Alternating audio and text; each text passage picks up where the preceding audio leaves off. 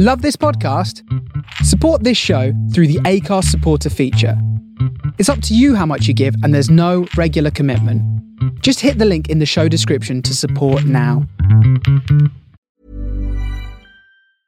I'm Sandra, and I'm just the professional your small business was looking for. But you didn't hire me because you didn't use LinkedIn Jobs. LinkedIn has professionals you can't find anywhere else, including those who aren't actively looking for a new job, but might be open to the perfect role, like me. In a given month, over 70% of LinkedIn users don't visit other leading job sites. So if you're not looking on LinkedIn, you'll miss out on great candidates like Sandra. Start hiring professionals like a professional. Post your free job on linkedin.com/people today. Ready to pop the question? The jewelers at BlueNile.com have got sparkle down to a science with beautiful lab-grown diamonds worthy of your most brilliant moments. Their lab-grown diamonds are independently graded and guaranteed identical to natural diamonds, and they're ready to ship to your door. Go to BlueNile.com and use promo code LISTEN to get $50 off your purchase of $500 or more. That's code LISTEN at BlueNile.com for $50 off. BlueNile.com, code LISTEN. Hey there, it's Michelle Norris. I'm host of a podcast called Your Mama's Kitchen. When I travel, I'm usually looking for a way to find a taste of home when I'm not at home. And one of the things I love to do when I am at home is entertain. And Airbnb allows me to do that. When I was in California recently, I rented a house that had a great kitchen. And when we were sitting around the table, we were all thinking, we're in someone else's house. Someone could be in all of our homes as well. If you have a home, but you're not always at home, you have an Airbnb. Your home might be worth more than you think. Find out how much at airbnb.com/host.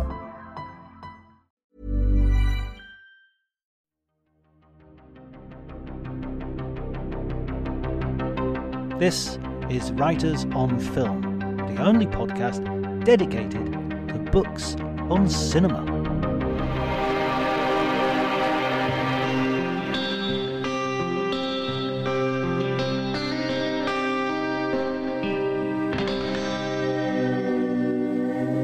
Hello everybody, welcome to Writers on Film. My name is John Bleasdale. I am a writer and film critic, and today I have the privilege of talking to Meg Gardiner, who alongside film director and writer Michael Mann has written a sequel/prequel to the hit classic heist movie Heat. Heat 2, which is out now everywhere, is a stunning sort of extrapolation of the characters and the situations to tell us a much broader, much bigger story than the original Heat. It's a fascinating read, really exciting, works on its own as a novel, but also obviously the main sort of attraction of it is the way it's going to extrapolate and enrich our enjoyment of the original film, and hopefully there'll be another film to follow up. If you enjoy the episode, please remember to like, subscribe, and do all those things that everybody encourages everybody else to do.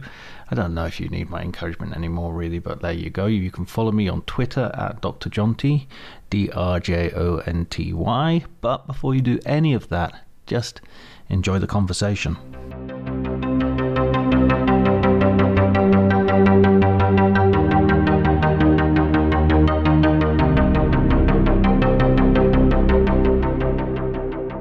I was a thriller reader from the time I was a kid.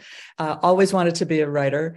I took quite a few detours along the way to put food on the table. I went to law school, practiced law in Los Angeles. I taught at the University of California. Had 3 kids, and when our family, my husband's job was transferred to London, and from California, and when we were living there and all the kids were, as you say, out of nappies, and I finally had a chance to put my money where my mouth was, and started writing, and I've never looked back. So how long were you in London for? Long enough that we're now UK citizens. Oh, right. So you're still in London?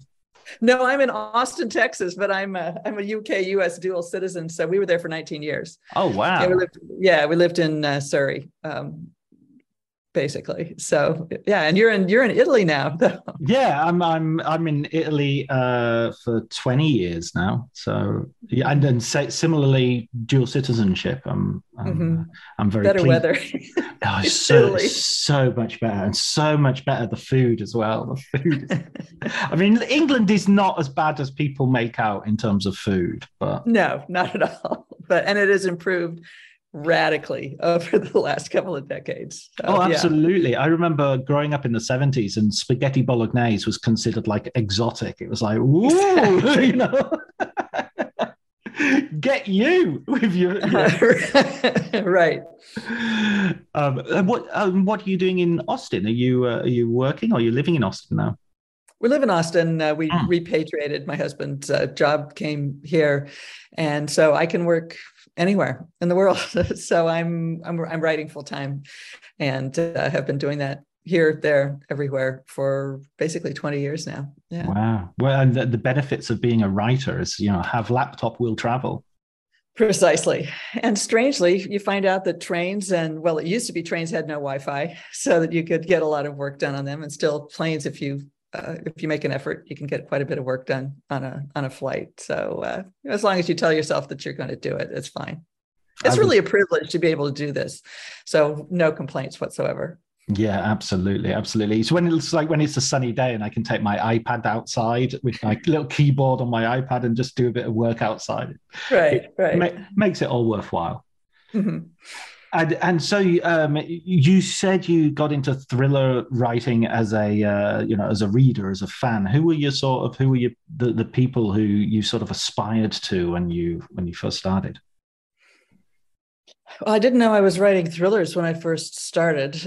I thought I was writing suspense or maybe mystery. I was a huge fan of Sue Grafton, James Lee Burke, Elmore Leonard, Carl Hiaasen, Stephen King. I loved the big Ludlum thrillers from the 70s and 80s and 90s as well. So I wanted to just write huge stories with life and death stakes, where you could put the pedal down, you take readers on a roller coaster ride and get their hearts pounding, because that's what I loved as a reader. And so I wanted to. Also, I was total crap at writing romance or science fiction or anything else.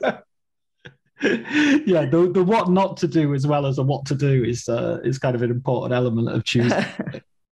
Yeah, I'm not very interested in this, so I won't go for it. That's but those sound like some great inspirations as well. A lot of those are on my reading list, definitely, of some of my favorite writers. So how did you then get this opportunity or this chance to write a sequel to Heat? Well, actually, first, what's your relationship to Heat the movie? Did you see it? When did you first see it? I can't even remember anymore. That it just seems like it's always been in there. That I've been a fan. I can tell you, I've been a fan of Michael Mann's work since high school, essentially. Probably that all his television work, his movies, Manhunter, Collateral, Heat, of course, Miami Vice, Crime Story. I was just always blown away and sucked into the worlds that he created, the stories, the drama, the action, the love, the longing, the tragedy, that he was just a master that I always knew that I would sit transfixed watching anything that he had written and directed. So we have the same literary agent. So when Michael started talking about writing a prequel and sequel to Heat,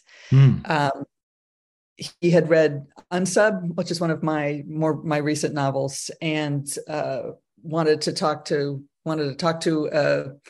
me because I have experience writing stories in the form of prose at 120,000 words. He's an extraordinarily accomplished writer.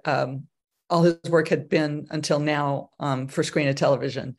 So writing screenplays is a different discipline than writing novels. So he had collaborated quite a bit, but I had never written a novel. I had written a lot of novels, but had not collaborated. So we we started talking about the possibility that we could work together to bring his vision of this opus to life, really. And it went really well, thank goodness. So did he have like some sort of core ideas that he wanted Heat to be, and then or how did you develop the story? Absolutely. I presume many of your listeners are familiar with Heat, which is in my mind the greatest heist drama ever filmed, and it is an extraordinarily intense action drama set over a period of a very few weeks in Los Angeles in 1995, and about a crew of Highline bank robbers led by Neil McCauley, Robert De Niro's character, and the relentless, brilliant homicide detective who is on their trail, Vincent Hanna, played by Al Pacino, and their collision, the way the drama explodes into a running gun battle on the streets of Los Angeles when a bank robbery goes wrong, their deadly showdown at the end, and there's a reason it's become a classic, and it's just, the drama, the action, the ability to love characters on all sides of the law in that movie makes it so memorable. And again, Michael's called it a splinter of time in these characters' lives. This very intense, collision of these two groups. Excuse me. And he had always, he knew where the characters had come from in his mind for ages. He had known who they had been, how they became the people they were in the film. For the film, he had written extensive biographies of all the major characters. Hannah, McCauley, Chris Shiherlis, the Val Kilmer's character. And not because he planned to put any of that in the film, but so that he could give it to the actors. So that information would inform their performances. But he had all this material and these stories of who these people were and how they got to be. And he wanted to exploit that. He wanted to bring it to life in a big story. And he also had foreseen, he had ideas of where, let's say, the survivors of the film might go and how they might develop. So he had really been stewing with this for years about wanting to blow out the world of the movie and tell more of the stories. And I was just thrilled by the possibility that he might like to work with me to have that come to life. Daunted, needless to say, when your icon calls you up and wants to talk about having you work with him to bring iconic characters, people who are near and dear to his heart, to life, then you take a little bit of a deep breath. And I realized I've always wanted to write a heist novel, and when would I ever have an opportunity to write one that's with the creator of the most iconic heist movie that I've always loved, and write more heists, write more chases, write more love stories and loss, and take it back in time to Chicago in the 80s and forward in time to the new millennium. So I knew it was going to be a huge project, and we talked about making sure that I was the right person to collaborate, that our skills and our ideas for the story could mesh in a way that would really bring his ambitions for the novel to life, because this really is his story. He had the basics of the story already worked out when we first talked on the phone, that he wanted a big section set in Chicago, where he was born and raised. Right. And with Macaulay's crew, early in their careers, living large, very vivid, taking down very daring scores, and Hannah on the Chicago police force at the same time hunting a gang of home invasion killers, essentially, and how they would, they would come close, but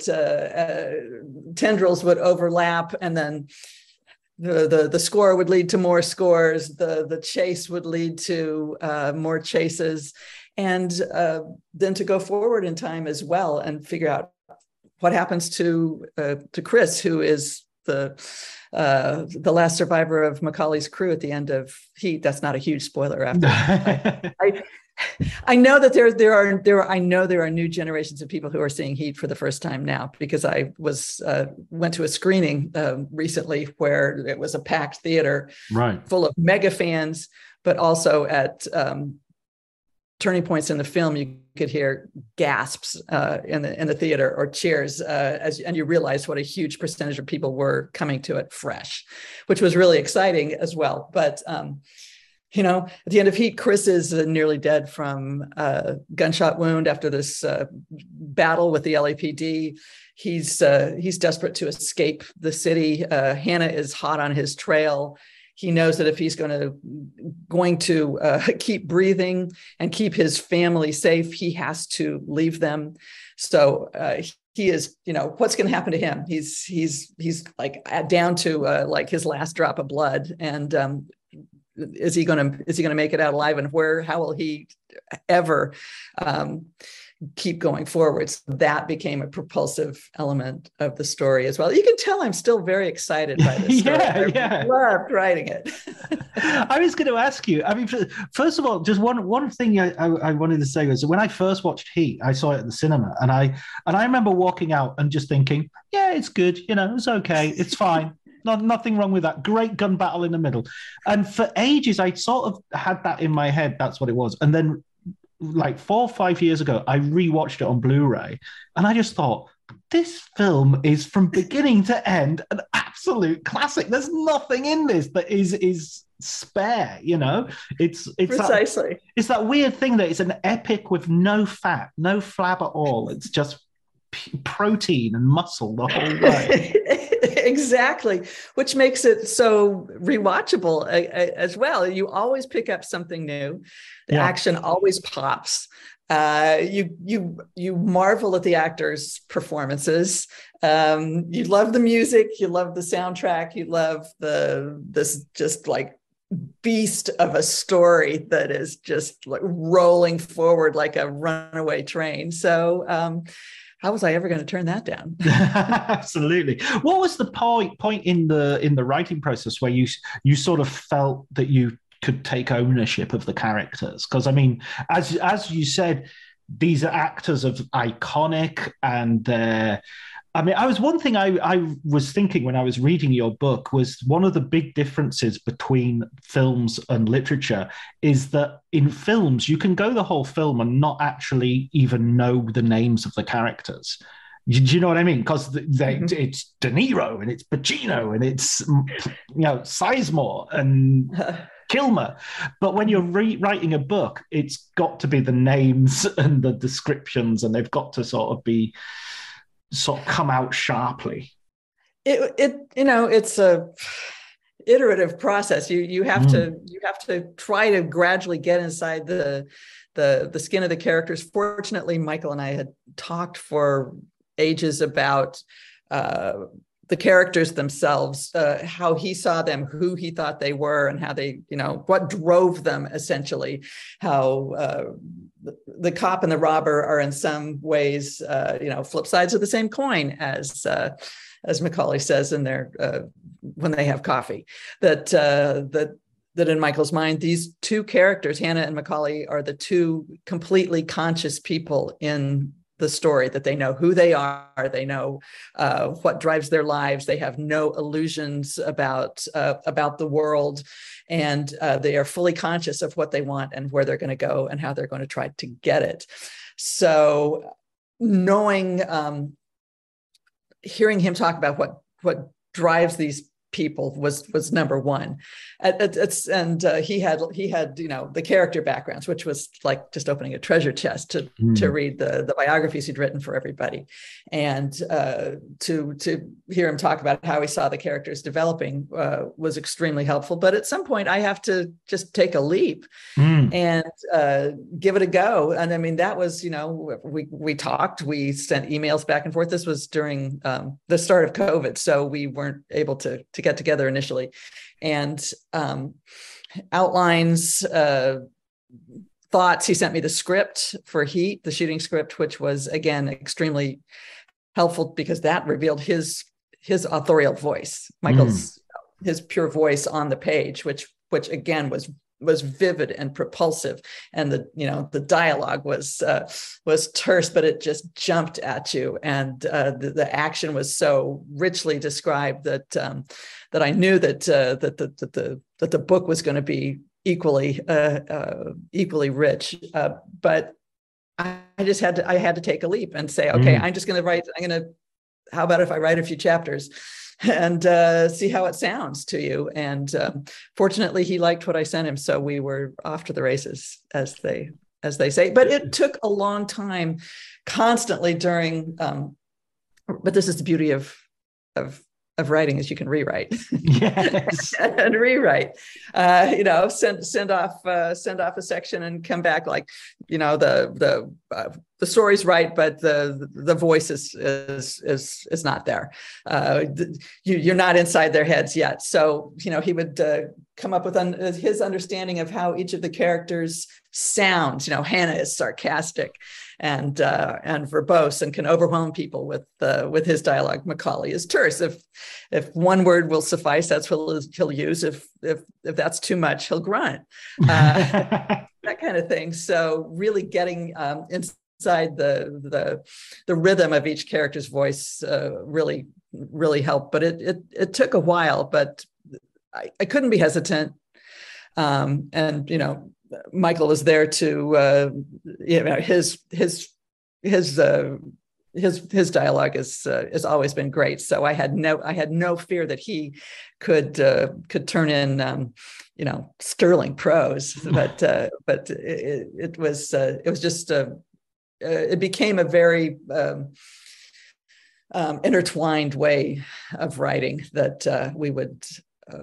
One of us would write a chapter or a section and swap them back and forth, or pages, paragraphs, whatever, so that by the end, I think every word had been hashed over, which is fun. Yeah, absolutely. I mean, also that it might be a bit of a cliche to start thinking about the subject of your book being analogous to the way of writing a book, or is organizing a heist like writing a thriller, and is investigating a murder like writing a thriller. I mean, kinda. Those are great questions. I had never thought about it that way.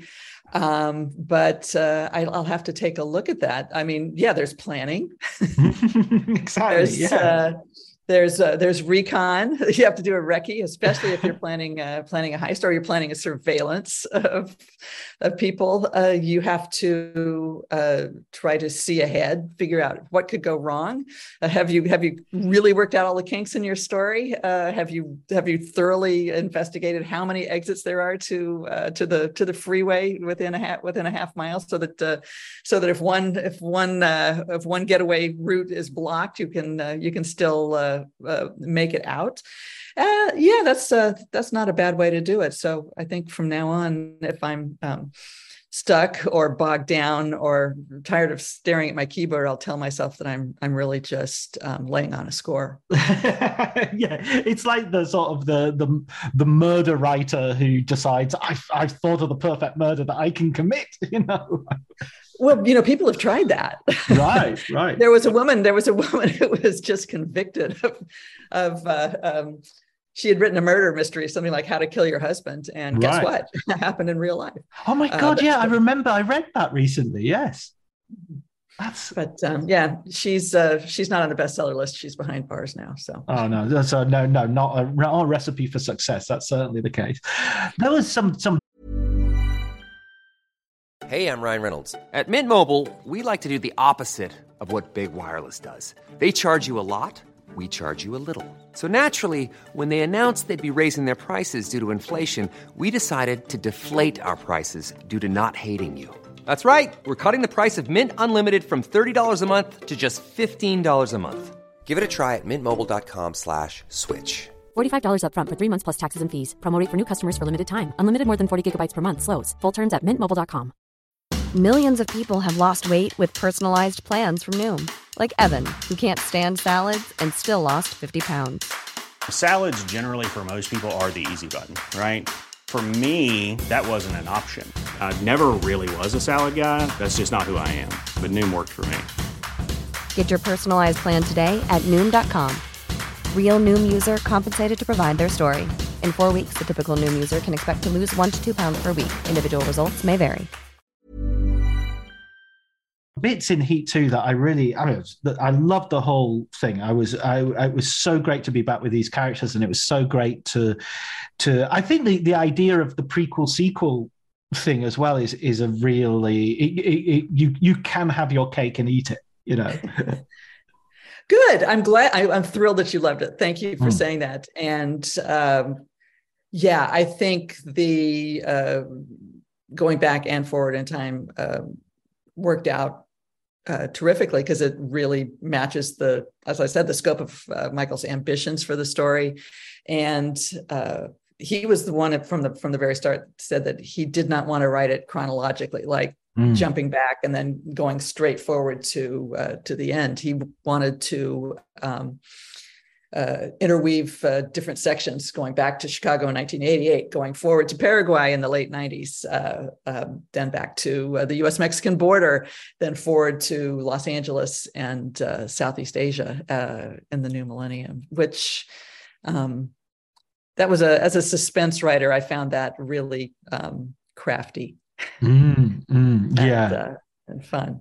Mm-hmm. You're always keeping the reader sort of on their toes, and I think it's a challenge for a writer, because you've got your reader really engrossed in one strand, and then you've got to have the nerve to, okay, we're breaking off from that. We'll see you in 50 pages. We're going off in this direction. Well, yeah, again, that can you can use that to your advantage to lead people up to a cliffhanger and then leave them hanging there and launch another storyline, another line of suspense. And you have to immediately lure them into being as attached to the new storyline as to the one that's still the thread that's still hanging, so that they don't get frustrated with you. So that's again the beauty of revision. You can make sure you've actually left people hanging at the right moment, and don't leave them waiting too long so that they start to forget or let that storyline cool off. But I'm glad you enjoyed it. One of the main characters who I think is you kind of learn more about in a way that's surprising in Heat 2, I think would probably be Vincent Hanna. That there are certain things he does which you might suspect he was capable of, having watched Heat, but there's no evidence. I remember, I think I read an interview with Al Pacino recently where he explained some of his, let's say, larger acting decisions, in that him and Michael had decided that Vincent would be chipping cocaine throughout the film. Have you heard that? I've heard it. I've heard in interviews with him saying that in his mind that was right. Part of the reason that Hanna can get so animated. That in the film he likes to upset confidential informants or people he's trying to pressure by like bursting out with ridiculous, surprising lines of dialogue. And it's the cops' deliberate strategy to unsettle people, to try to keep them guessing what they need to tell him and keep talking to him. But he had said that in his mind that Hanna became quite animated because perhaps he was taking a little bit of coke here and there. And so the story goes back to the 80s, and it was the 80s, and this had been in the biographies that Michael had already written for the film, that Hannah, and it's mentioned very briefly in Heat, that when Nate, the fence and fixer, brings a dossier to Neil about Hannah, you find out that Hannah, he'd come from Chicago, he'd been in the Marines, he had done all this stuff. So Michael already knew that he was a veteran, and you place it back into that time period. We wrote the story that Hannah had escaped his small town childhood and enlisted in the Marines, and found himself in Vietnam very soon at the Battle of Hue, where they had to stay awake for 48 hours, and the government was happy to supply the troops with dextrin and keep them awake and in an urgent state of mind. So that's not a spoiler in life or in the story to say that Hannah recalls that. And then as he's in a big city in the 80s, living the high life, well, yeah, he wasn't the only one. Absolutely. And it blurs the lines even more. This is not sort of, I mean, I was thinking of one scene. Again, I don't want to spoil it just in case people haven't read, but there's another scene in Chicago where he blurs the lines in terms of a suspect or a yeah. No. I mean, as I said, Michael grew up in Chicago. He was very close friends with a number of detectives on the Chicago police force, and heard a lot of stories about of what their lives were like working homicide, and the attitude in the department and in the city government and all of that. So Michael was very clear to me as we talked about the film and writing the story, that Hannah does have a moral pull. He's not a cop because he wants to protect and serve. That's not what drives him. It's the hunt. It's the chase. It's as his wife tells him in the film, all you are is what you're going after. This is what gives his life purpose and elevates his existence. But he does care for innocent people. He does have a sense that that people have a right to live in peace, and that he is going to be stopping criminals. And the worse the criminals are, the less sympathy he has for them, shall we say. But he's also emotional. And that's all I'm going to say about the scene you're referring to. Good. So I want people to enjoy it as much as I did. So I don't want to. Although I do think the idea of spoilers is sometimes exaggerated. I mean, when I watch a heist movie, I expect stuff's going to go wrong. I'm not sitting there going, "Oh, I wonder if he'll make it." It's like, probably not. Yeah, they just quietly walk in, hand over the note, stroll out with a little sack, and just drive off to 10 minutes. We're done. The film's over. What's going to happen with this Hamlet bloke? I hope he has a nice time. Exactly. One of the things that you sort of had as a kind of a constraint, especially when you get particularly when you get to the second sort of timeline of the novel, is, of course, as you've already said, that Chris is the only surviving member of the team. How was it sort of having Chris? Was there ever a point where you thought, "Oh, I wish I had Mike instead," or "I wish I had someone else instead"? How was Chris as a character? How was growing him? Because he also changes as well, doesn't he? He's also the Chris that we get in the 90s is not necessarily the same Chris that we saw in Heat. Exactly. Chris in the film, he is Macaulay's trusted lieutenant in the crew, essentially his number two, and we get the sense that they are very close, but we don't get a lot of their background. So he's a bit of a cipher sometimes in the film. Michael described him as Jumping Jack Flash. That he's kind of a postmodern character, that he that he's not fully mature in the film, that he's a young man. He's very volatile, and he's a screw up. When he's on the job, when he's doing crime, he is focused and sober and professional and lethal if he has to be. It's then when he goes home to his normal life that he screws everything up. He takes his cut of the score and he bets it on the Super Bowl. He has to pay off the bookies. He loves to gamble. He passionately loves his wife, who was played by Ashley Judd, but he messes up with her. She would like them to be adopting an adult life, and instead he's blown it all in Vegas. So we get the sense that he can't control himself fully in the film. But if you're going to go forward with him in the story, you don't want him just to be the same. He can't be just the same person, because that's not interesting. And number one, how did I feel writing Chris? I loved it, because we didn't know that much about him in the film.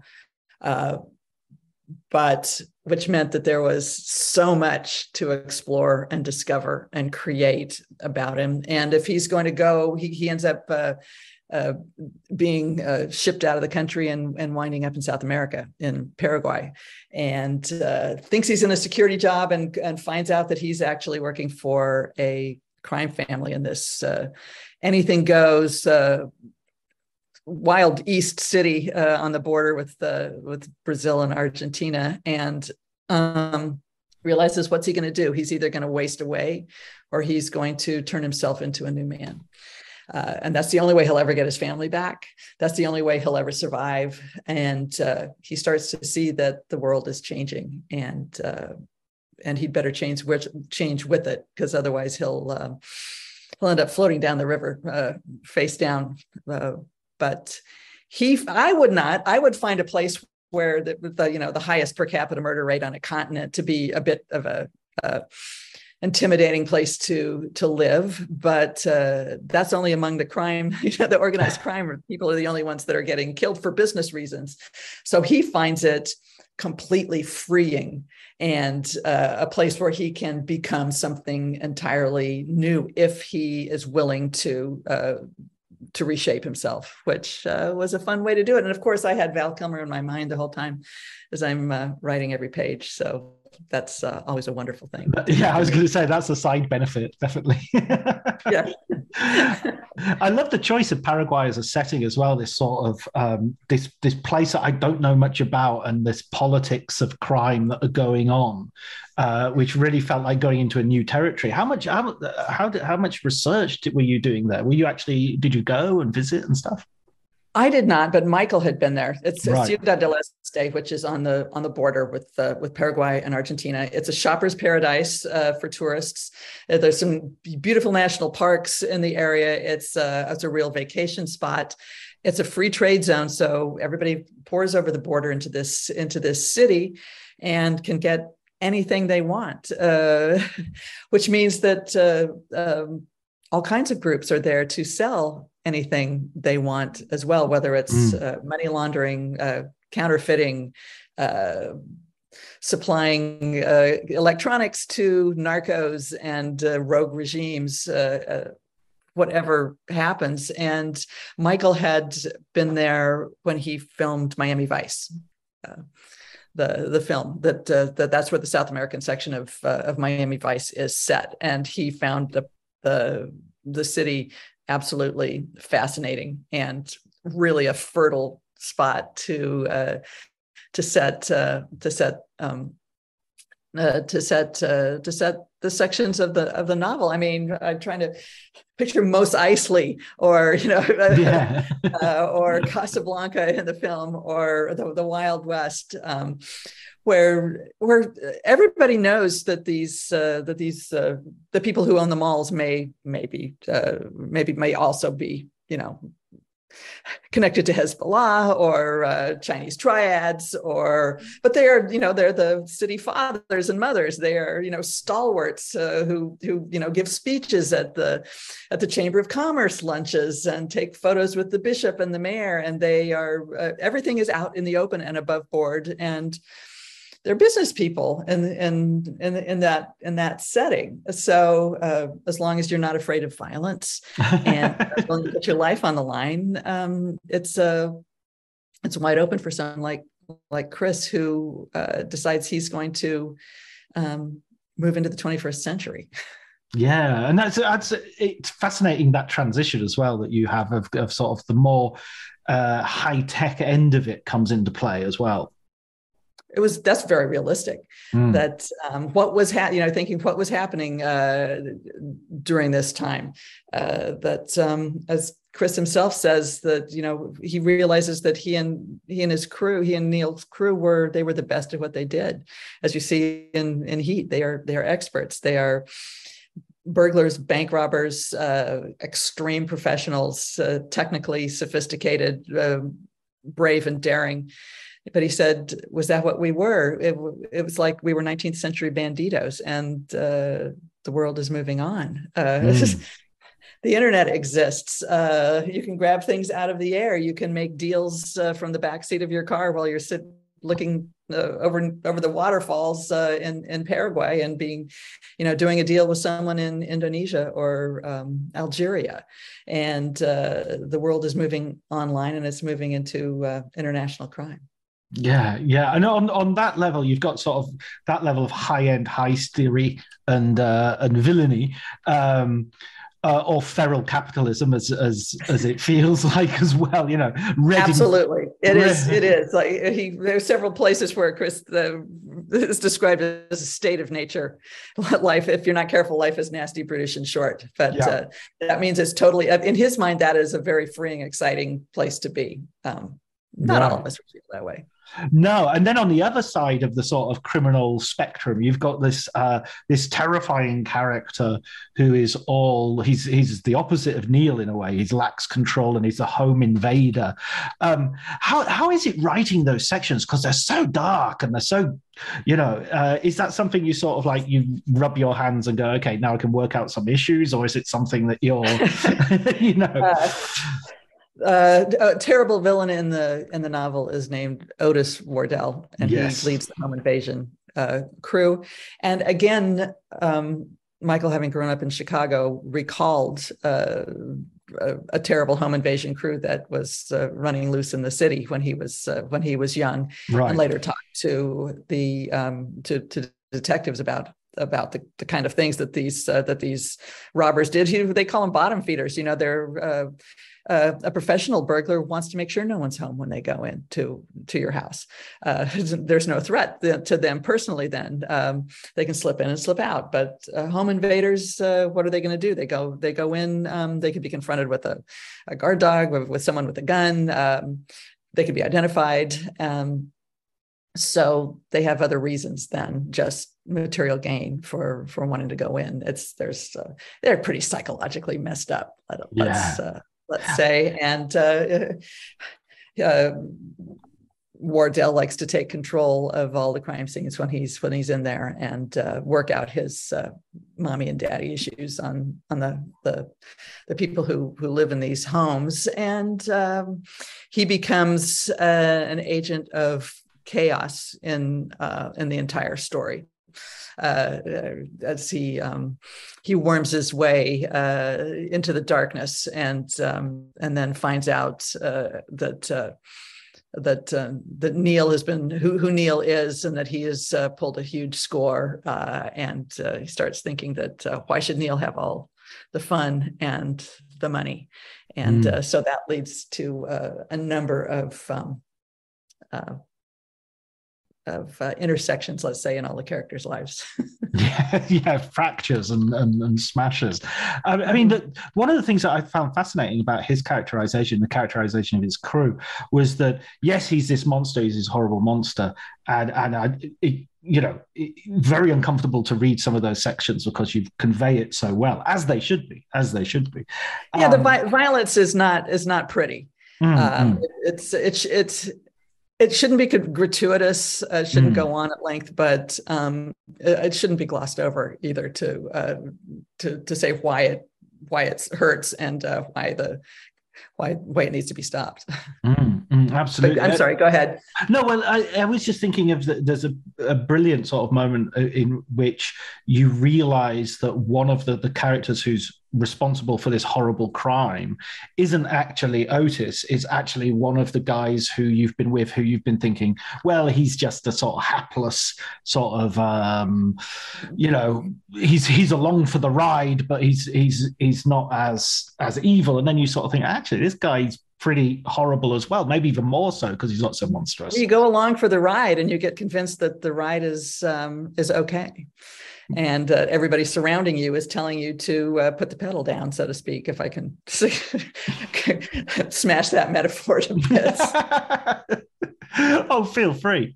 I mean, yes, absolutely, and it just gives. I think it just gives a much more sort of broader, more complicated, and more textured picture as well. You don't just have this evil and this good. You also have the people who, there are shades of grey in there.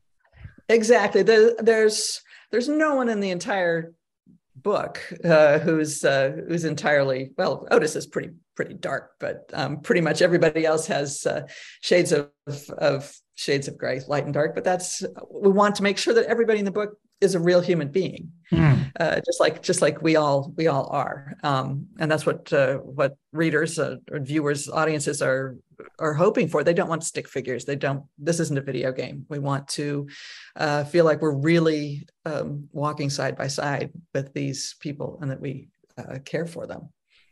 Did you and Michael ever have a not a falling out, but a sort of argument about some point in which you had to stand your ground? We never had an argument. But again, that's we spent several months working out the story, and that was a good time to really hash out plot points, figuring out who might live and who might die and why. So if one of us cared about a turn of events, then we could each make our case to the other, Again, then no, we never argued about anything. We really would, if we saw things differently, we would think about it and talk it out some more, and think about whether one of us had a more powerful and satisfying sense of where the story should go, or whether we needed to think of something completely new, which we did a number of times. And it was, that was really exhilarating, working with someone who has so much experience and who has such a vital and enormous imagination that like Michael does. So no arguments, a lot of drafts going back and forth. And then, okay, me sending something off to him and getting it back immediately saying, try again. Which is absolutely fine, because when you have a writing partner who you've come to know and you trust implicitly, then you trust that their judgment is correct, that we could raise our game and make it even more dramatic and satisfying. What about? I mean, obviously, what another difference between cinema and novels is cinema has these action set pieces, and Heat probably has one of the most, as you say, one of the best film heists or aftermath of heist ever, put to cinema. And this book is packed with some great action sequences as well. I'm sort of, as a writer, I'm sort of, I find myself thinking, how the hell do you write action like that, where I can see it, that it feels like, it feels like a skill in itself. It is. And part of that is experience that I had written 15 thrillers, published thrillers before this. And honestly, learning how to write it on the page, in part comes from watching great films and seeing how it's accomplished and understanding how to translate the visceral effect we get from watching action on the screen, to translating that to explaining it in prose on the page. On the screen, you get everything. You get the view, you get the soundtrack, you get the score, you get it's all hitting you simultaneously, and you can't do that on the page. So number one, you have to make sure that readers are already invested in the characters. That's number one. That they have to care about the characters, and every bit of action has to explain, exploit, uncover, or develop something about the characters under this incredible stress of this, basically deadly conflicts. And you use prose, you use the staccato sentences or sentence fragments, or some way to indicate that you're in the head of the characters, who aren't calmly sitting back and having a cup of tea as they analyze the action when they're on the street and someone's coming around the corner. The heat is around the corner coming for them. You have to figure out how to put readers into the emotional frame of mind that you want that the characters are in, which is, again, quite exciting. I love writing action, and when was I ever going to have a more brilliant opportunity to write action than with Michael Mann? Absolutely. God, Manhunter, Collateral, Heat, Last of the Mohicans, Ali, everything. Oh my God.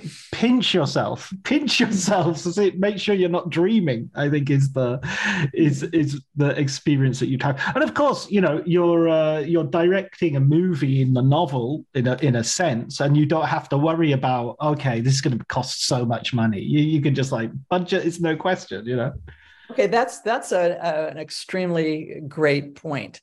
That when you're filming something, you do have to be conscious of a budget, because if you're actually going to have a used car lot destroyed when an armored car is blown up, that's you have to pay for all that. In the book, you can set as much of the action anywhere.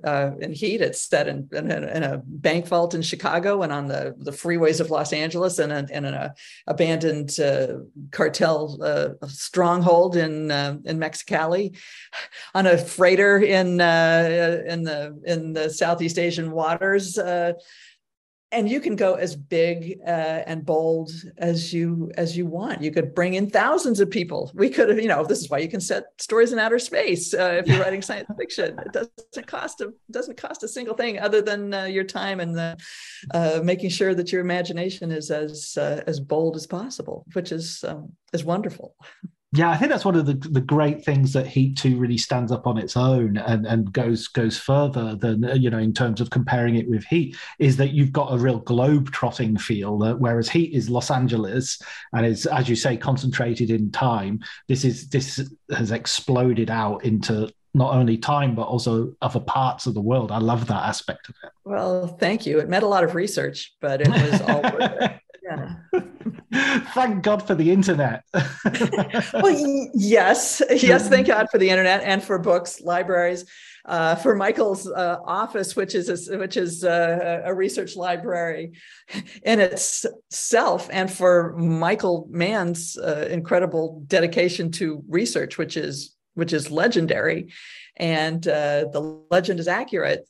He always feels that he wants to understand the world he's writing about, so that there's a kernel of authenticity there that will resonate with an audience.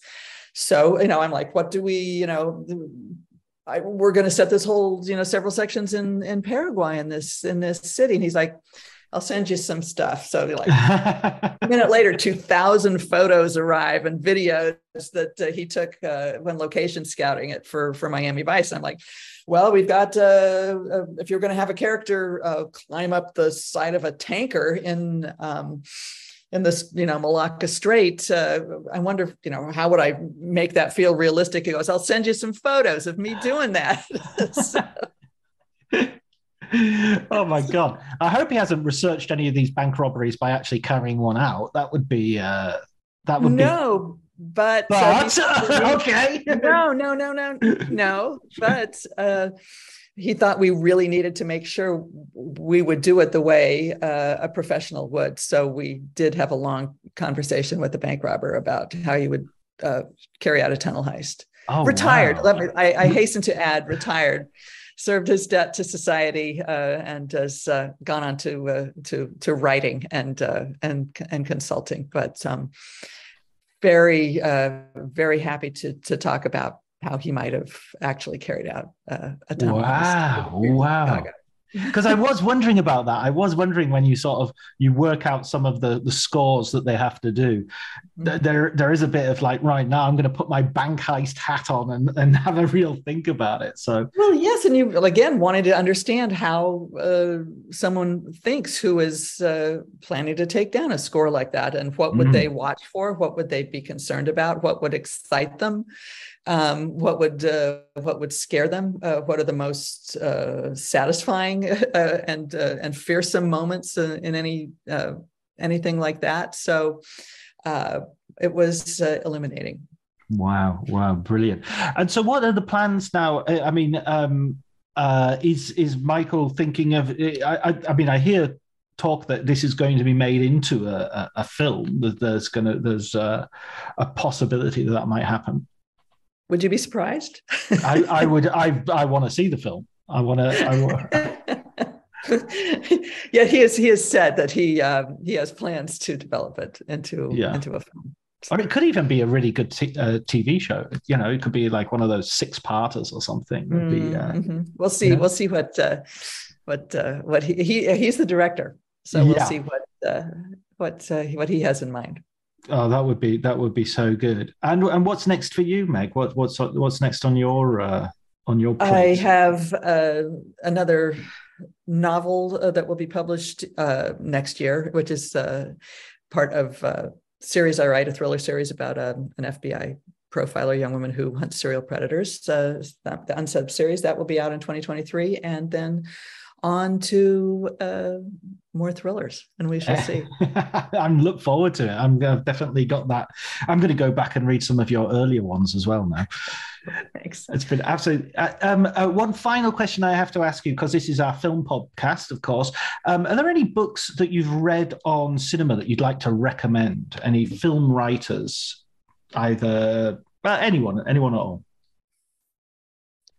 Well, there are books about heat that have been written, academic explorations of heat that are absolutely fantastic and illuminating.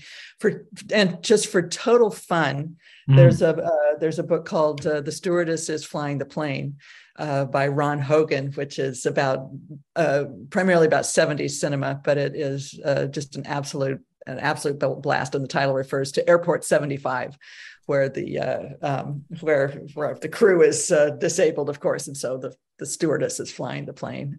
It's like all great 70s disaster movies, but that's a lot of fun for film buffs.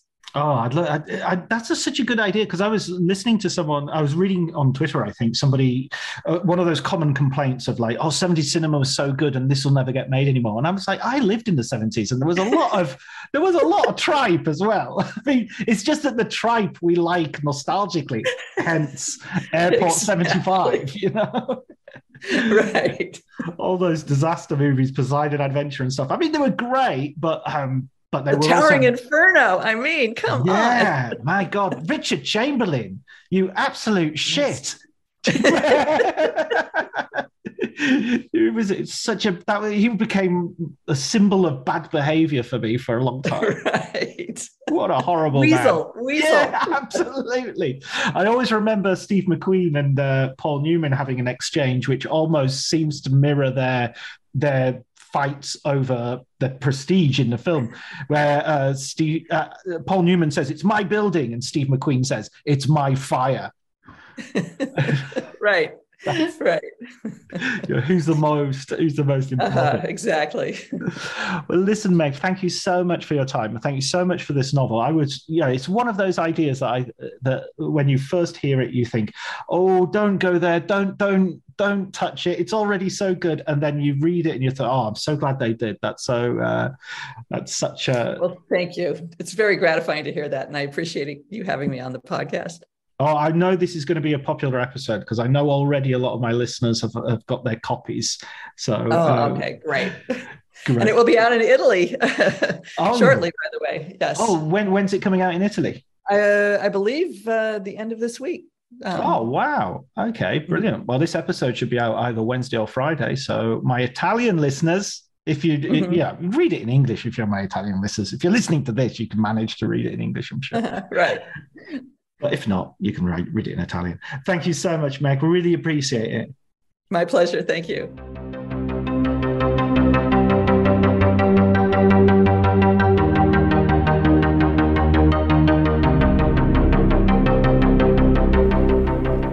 So that was my conversation with Meg Gardiner. Her recommended book is The Stewardess Flying the Plane, American Films of the 1970s by Ron Hogan. It's a book I haven't heard much about, so I will be dipping into that as soon as I get myself a copy. All that's really left for me to do is to thank Elliot Atkins for the music, Ali Harwood for the art, and thank you, dear listener, for listening. Take care.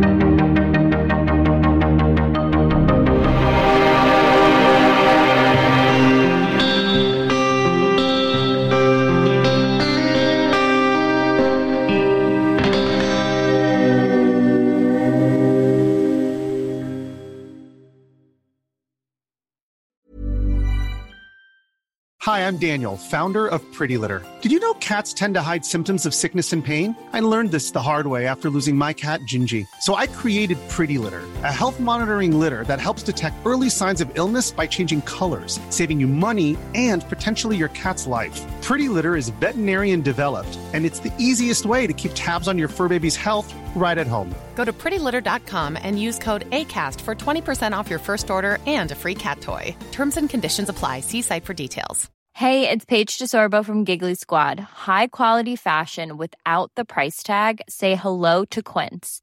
I'm snagging high-end essentials like cozy cashmere sweaters, sleek leather jackets, fine jewelry, and so much more. With Quince being 50 to 80% less than similar brands. And they partner with factories that prioritize safe, ethical, and responsible manufacturing. I love that. Luxury quality within reach. Go to quince.com/style to get free shipping and 365-day returns on your next order. Quince.com/style. Even when we're on a budget, we still deserve nice things. Quince is a place to scoop up stunning high-end goods for 50 to 80% less than similar brands. They have buttery soft cashmere sweaters starting at $50, luxurious Italian leather bags, and so much more. Plus, Quince only works with factories that use safe, ethical, and responsible manufacturing.